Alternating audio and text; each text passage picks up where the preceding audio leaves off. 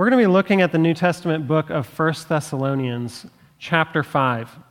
You can find that in your bulletin, or if you're looking through your Bibles and you're not quite sure where that lands, it's after the book of Colossians, before the books of Timothy, 1st and 2nd Timothy, well, 2nd Thessalonians, and 1st and 2nd Timothy, so you can find it there in the middle of those books, or just in your bulletins. Have you ever been on a nostalgia trip? I'm talking about, have you ever spent money to travel to a place for the sake of nostalgia? This past summer, Cecilia and I went with the kids to St. Louis, Missouri. St. Louis is where I went to seminary, spent 3.5 years of my life there. Absolutely surprisingly, wasn't expecting it, fell in love with that city, and it really became home to me while I was there. And we actually were there, General Assembly, our denominational meeting, denominational-wide meeting was there, as it is this past year. And so we went for that, but we did go a few days early just because we needed to rent a car and we needed to drive around and we needed to see the city. And we went to a Cardinals game, and there were some very specific restaurants that we picked out that we had to go to. We drove through my favorite parks and past my old houses that I lived in while I was there, and it really got me. It really tugged on my heartstrings. I was so nostalgic while I was there. Well, nostalgia is an interesting thing. It's this longing for something that is now over.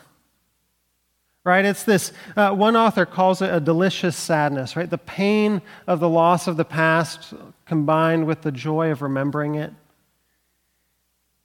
But behind that longing, the longing of nostalgia is this implicit acknowledgement that the present, no matter how good it is not fully satisfying for us. Right, I think the reason we go on nostalgia trips is because we're actually looking for a place where we feel whole, where we feel our true selves, where we feel at home. And maybe this is on my mind because the Christmas season really awakens that in me. I get so nostalgic during Christmas. You know, the photo albums come out, we hang the ornaments on the tree, we maybe tell stories, and we have our traditions that we've done for years, and it just awakens in me these memories, right? Memories and pieces of who I am, who we are, that are fading further and further into the past. And we feel like maybe we've lost some part of ourselves that we can't get back. It's fading into the past. And so nostalgia is just a powerful, powerful feeling, because it forces us to recognize that we are not fully whole right now. And our passage this morning has something to say about that feeling. It speaks to that sense of incompleteness or that lack of wholeness. And it offers to that hope that one day those feelings, those longings will be met.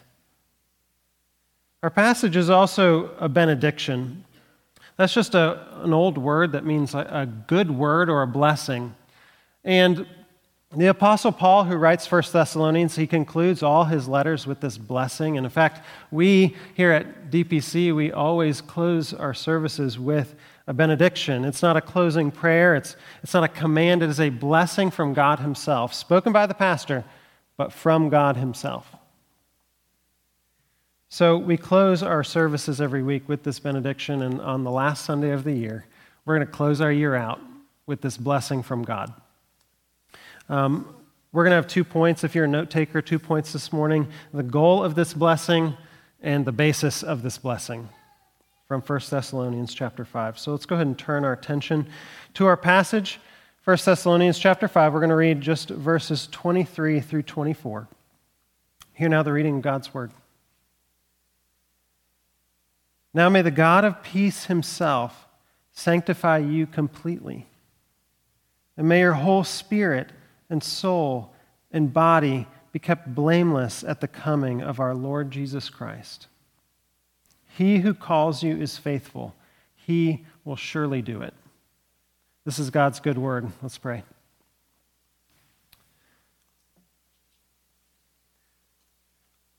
Father, we need these words to be true. We thank you that you in your grace and mercy, you don't send us out into the world with commands or to-do lists, but with blessings. Blessings and promises of your grace and mercy to us. Lord, we pray that this benediction this morning would awaken in us hope and a deep love for you. In your name we pray. Amen. All right, let's unpack the first part of verse 23. This is my first point, the goal of this blessing. We're going to try and understand, what is Paul even talking about when he says, as he does here, now may the God of peace himself sanctify you completely. Do y'all know the name Tommy Emmanuel? He's an acoustic guitarist who is widely considered one of the greatest acoustic guitarists of all time, potentially the greatest living right now. He is just an absolute phenomenon. He is unbelievably gifted. And of course, he travels the world and he packs out auditoriums of people that want to hear him just play guitar. That is the whole show, as he plays guitar. That's how good he is. I mean, one of the best ever. Well, last week, he played a show in Newberry, South Carolina. Now, if you know nothing about Newberry, this is what you need to know. It is a town of 10,000 people, like in the middle of South Carolina. And if you look at this Tommy Emmanuel's tour, you could see that he's in Chicago and New York and LA and Seattle and San Diego and Nashville and Australia. He is all over the world. And then last week, he's in Newberry, South Carolina. What is he doing there? Well, in Newberry, there is an opera house. And it was built in the 1880s. And over the years, it grew kind of dilapidated, and then eventually they converted it into a movie theater. And that's like in the 30s and 40s, they converted it into a movie theater. In the 50s, it had kind of gone out of use. They had closed it down, and they had decided, we're going to tear it down. Well, there was a public outcry, I guess, and they decided, okay, instead of tearing it down, we're going to restore it. And it took a long time, many, many years later, like in the 90s, actually. So they didn't tear it down, but in the 90s, they hired a couple of actually Greenville architects, the same guys that built the Peace Center, designed the Peace Center, and many other city buildings here in the city. They hired them, and they restored the Opera House. And they restored it to just this absolute thing of beauty. The sound is incredible. The red velvet seats that you can picture in an opera house and the balconies, it is stunning. And it's so stunning that a guy like Tommy Emmanuel, one of the greatest guitarists of all time, will travel to the middle, like a small town south, to play a show at the Opera House. That is something of what Paul is talking about when he speaks of God sanctifying us. To restore, to make new, that is what it means for God to sanctify his people. Our catechism actually describes sanctification with the word renew. Right? The opera house was renewed. It was remade into the beautiful building that it was meant to be. And God wants to do the same thing with us. He wants to take everything about us that is dilapidated and falling apart, everything that feels incomplete or ultimately unsatisfying, and to make us whole in every aspect of our being. And in fact, he takes that so far to say that he wants to sanctify us completely. Now, the Greek word used for completely can actually be translated like complete in your being. That is, and in fact, the next phrase says in your body, right, soul and spirit. That means all of who you are, your body, your personality, your thoughts, emotions, choices, your gifts and interests, your spiritual gifts, your soul, all of it, everything that you are. Not just how you act, but who you are in your being will be repaired, renewed, made whole. One author called the process of sanctification the process of becoming more human. Right? We often think about Jesus as being an abnormal human. Right? He was just not normal. And in some ways it's true, right? He was God. None of that is not the normal human experience. He was also God himself. That's not true of us, of course. But the Bible seems to teach that we are actually the abnormal ones. We are actually, that Jesus himself is a picture of what true human beings are supposed to be, how they were made to be. And in fact, how human beings were before sin.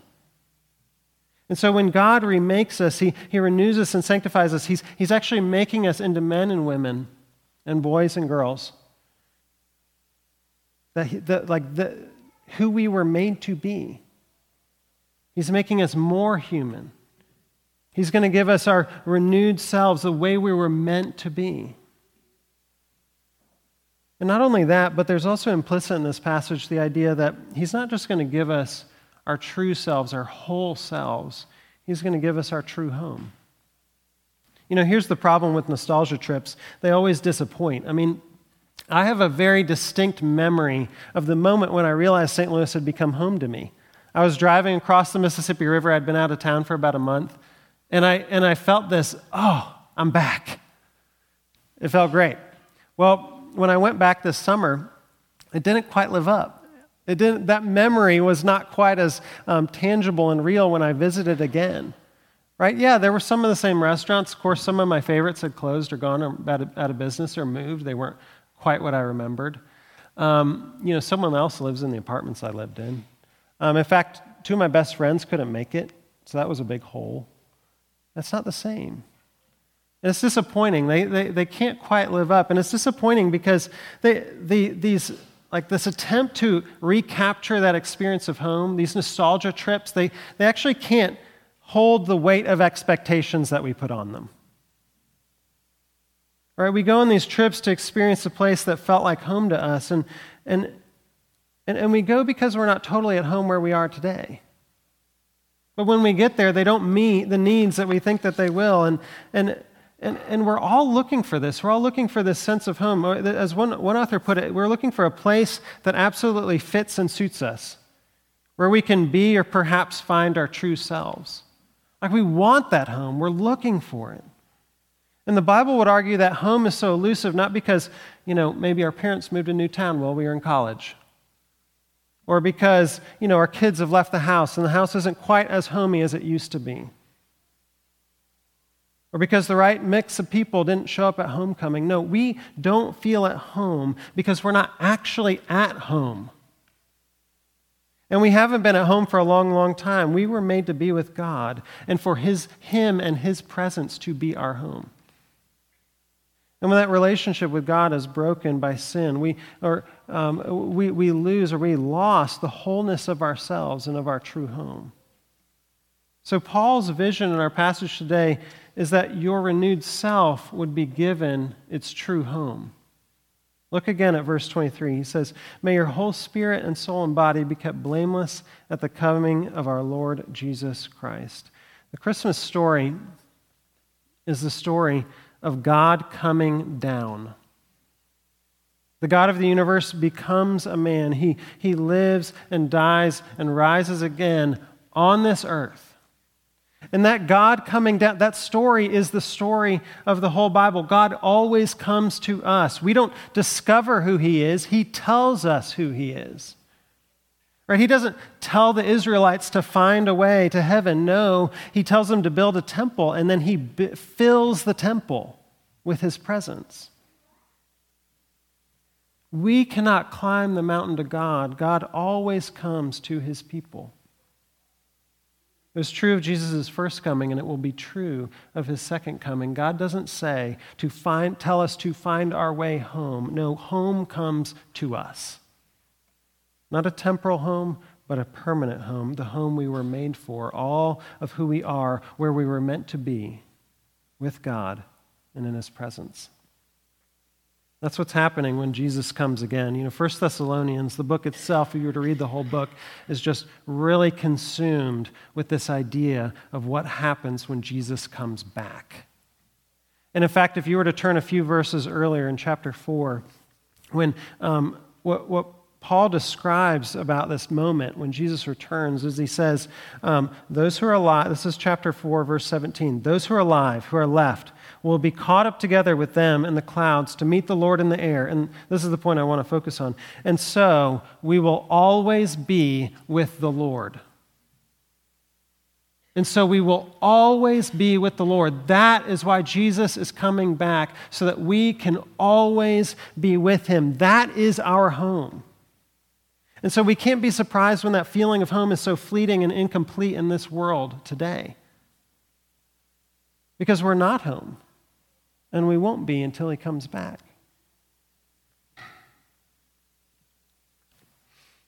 So that's the goal. What about the basis for this blessing? All over the passage is this idea of sanctification. This renewal is first and foremost a work of God himself. And in fact, if we just skim the passage, it says, the God of peace himself will sanctify you, that your whole spirit, body, and soul and body be kept blameless, not will stay blameless, but will be kept blameless. Verse 24, it says, he will surely do it. He will do it. You see, your renewal, your sanctification, your wholeness is not based on you and your determination, but on the character of God. And our passage kind of hits on two particular characteristics of God himself that he wants us to draw our attention to and meditate on. The first is peace, and the second is faithfulness. What's something that is broken that you would be shocked to find healed? If you think about something like, and I say this, I don't say this flippantly at all, but if you think about addiction, something like addiction, they say that breaking addiction is not as simple as going cold turkey. And in fact, people that have gone cold turkey for years and years will still describe themselves as an addicted person. Right? It's not as simple as just, okay, yeah, I can just leave that. No, the hold of addiction can last for years and even a lifetime. But what if you woke up one morning and that hold was gone? Not like, okay, I've got a hold on it. I've got a hold on it now. No, it is gone. The hold on your heart is gone. That would be shocking if the switch flipped like that. That would be unusual. Well, I don't know if you know the story of the paralytic man from the Gospels. Jesus is teaching in a home, and the crowd is packed so tightly around the home that no one can kind of get in and out. You can almost picture them leaning in the windows, desperate to hear a word from Jesus. He's just captured this crowd, and they're packed in tightly into this home to hear him. And this group of friends had a friend who was paralyzed, and they decided, we got to get this guy to Jesus to see if he can heal him. And the crowd's packed too tightly for them to get in, so they climb on the roof and they rip a hole in the roof, and they actually lower their friend who's paralyzed down in front of Jesus. And Jesus heals him. He just tells him, hey, stand up, right? This is a guy who cannot walk. But Jesus says, stand up. And he stands up and he rolls up his mat and he walks out. And you can just imagine the shock. I mean, it's true. The friends were hoping that this would happen. They had heard that it had happened before, but to see it happen to your friend before your eyes, it would have been truly shocking, right? Something that is broken that just would shock you to find healed. Well, what can be missed in the story is what Jesus says just before he heals him. He says, your sins are forgiven. What's most wrong with us?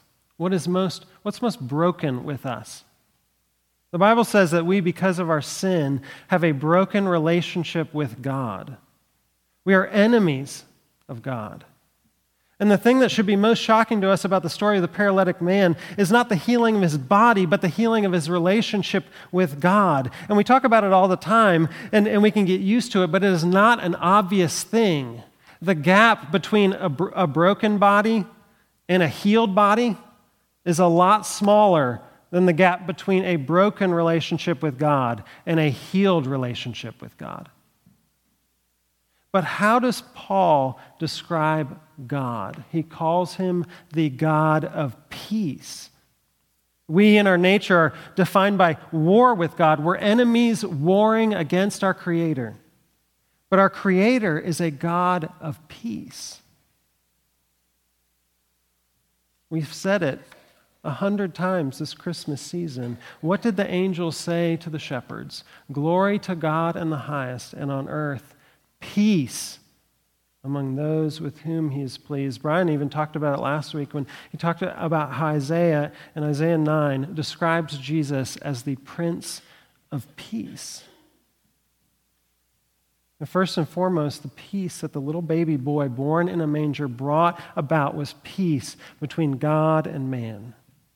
Peace, renewal, wholeness between a sinful people and a holy God. A peace is completed. Broken relationship healed because Jesus died in our place. It is not an obvious thing. It was a very hard thing, and yet it is who God is and what he does. And what that means is that this sanctification, this wholeness, this renewing, it's assured. The God of peace has healed what is at the very core most wrong with us, and if he's done that, he can do the rest. And he will for those who are in Christ. And that's exactly what verse 24 is all about. It says, he who calls you is faithful. He will surely do it. God is not an opportunist. He doesn't wait around to see what the best options are before making his play. He's also not passively present as like a dad who goes to the baseball game, but he just kind of stares at his phone and kind of says, yeah, let me know if you need me. I'll be over here, but just if you need me, let me know. No, God is actively faithful. He doesn't just make promises to us, he goes about completing them. This verse is one of the most pointed and clear promises that the faithful God will do everything he has said that he will do. He will make us whole, and he will bring us home. And that's something that we're called to consciously and deliberately look forward to. And I think it's something that is even just wrapped up in the very idea of a benediction or a blessing, right? That there's this goodness that God loves to pour out on his people. And we expectantly hope that he will do that. I think the answer to our longings for wholeness or our longings for home is not to just stamp them out or to kind of, paper them over or even just kind of distract ourselves into not feeling them. No, I think God would have us move into those longings with what we might call a redemptive discontent. Redemptive discontent isn't longing for things that kind of continue our cycles of brokenness or sin, or longing for things that actively work against the wholeness that God would want for us and does want for us. No, instead, it's things that are true, that are beautiful. The feelings of places that we love that have a piece of us still in them. The joys of watching our kids open presents, the hominess and comfort of a Christmas tree, family, friends, memories. Those things, if we let them, can actually pull us towards eternity. There's not a whole lot. It's very unusual for us to consciously and deliberately enter into things that pull us outside, beyond themselves towards eternity. But maybe that is exactly what God wants to use. Even things like nostalgia trips, or maybe just even the coming down after the highs of Christmas. To actually use those things, not to stamp them out, but to actually take them further. Take them into this longing for eternity, which is ultimately a longing for him. Longing, and I'll close with this, longing is an ingredient of hope.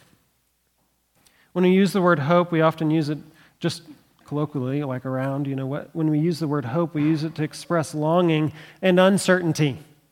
Like, I hope I get Legos for Christmas. Or, I hope it snows this year. Very uncertain. That's probably longing and uncertainty. But Christian hope is different. Christian hope is longing for something that is certain. Right? This benediction is a promise. It's a certainty. And here's the certainty in this passage, the hope that you and I long for and that we can stake our life on, that our God loves to bless his people, and he loves to keep his promises. And if you are in Christ, God has given and will give you himself. And that is what it means to be whole. That's what it means to be home. And that is why Jesus was born in a stable and laid in a manger. That is why Jesus lived and died and rose again. And that is why he is coming again. And as Paul says here, he who calls you is faithful. He will surely do it. Let's pray.